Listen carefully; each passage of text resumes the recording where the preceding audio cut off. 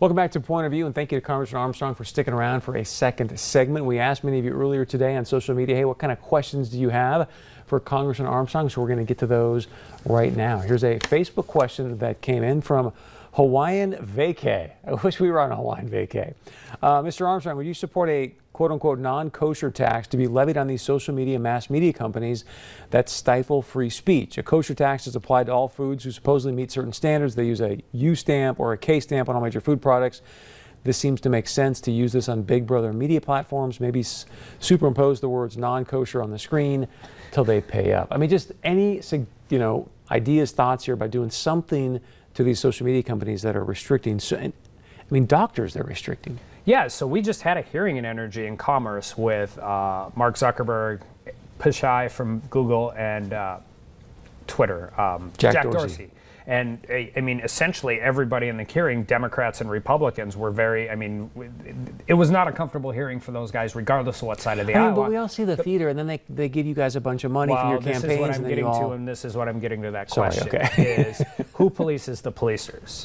You know, Democrats want more speech, which they view as hate speech or dangerous speech or all of those things, censored. Republicans are out there saying, listen, this is censorship. I mean, the First Amendment doesn't apply to a private company, and that's true, but that doesn't mean it's not censorship, and how 230 protection works and all of those things. So yeah, I honestly think the way we're going to end up dealing with them is the same way we dealt with them in antitrust. We have to start talking about how big they are, how much power they have. I don't think it's too much of a stretch to say that Amazon, Google, and Facebook may be the three most powerful companies in the history of the world.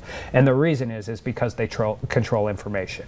But remember, when you're talking about all of this, we've had something to look at. That's GDPR. Europe put this in place, and Europe has a very vested interest in creating more competition in this space, because with the exception of Spotify, they're all American companies. So Europe would really like to see more European companies into the market, and we have to really be careful, because what we've seen happen in GDPR is the biggest guys are more entrenched now, not less. That's what I was going to say. In the history of regulating big companies, when have we not hurt small companies worse? So is it a tax or is it regulations? What do you intend to do? Yeah, it was so, and I think that's the question. The problem, I think the best cure for speech is more speech, right? I mean, I firmly believe that. But if you get rid of 230, I haven't signed on to any of the 230 bills, and because I think in a lot of ways they have the right sentiment, but I think if 230 goes away, particularly with speech on the internet, one of two things happen. You'll see it even regulated even worse, or it'll just turn into an absolute free-for-all in ways that we're not really going to do. I think we need to continue to work forward and create more competition, because that's where we will get more access. You know, President Trump's starting his own platform and those types of issues. But I mean, things like demonetizing the Federalist and those types of issues are obviously problems. But the problem you run into is if you get into these scenarios, whoever's in charge is going to determine what the rules are. And that's what I have real problems with. Let's just take this one step further, because you opened your conversation today at Cheyenne High School, which I thought most people kind of get, and you said, Chris, people do not understand this, which is what? So I always like to ask seniors this question, because everyone's on social media, right? And I ask them who the customers of big tech are. And they almost always invariably answer, we are. And that's not the case. Advertisers are big tech's customers.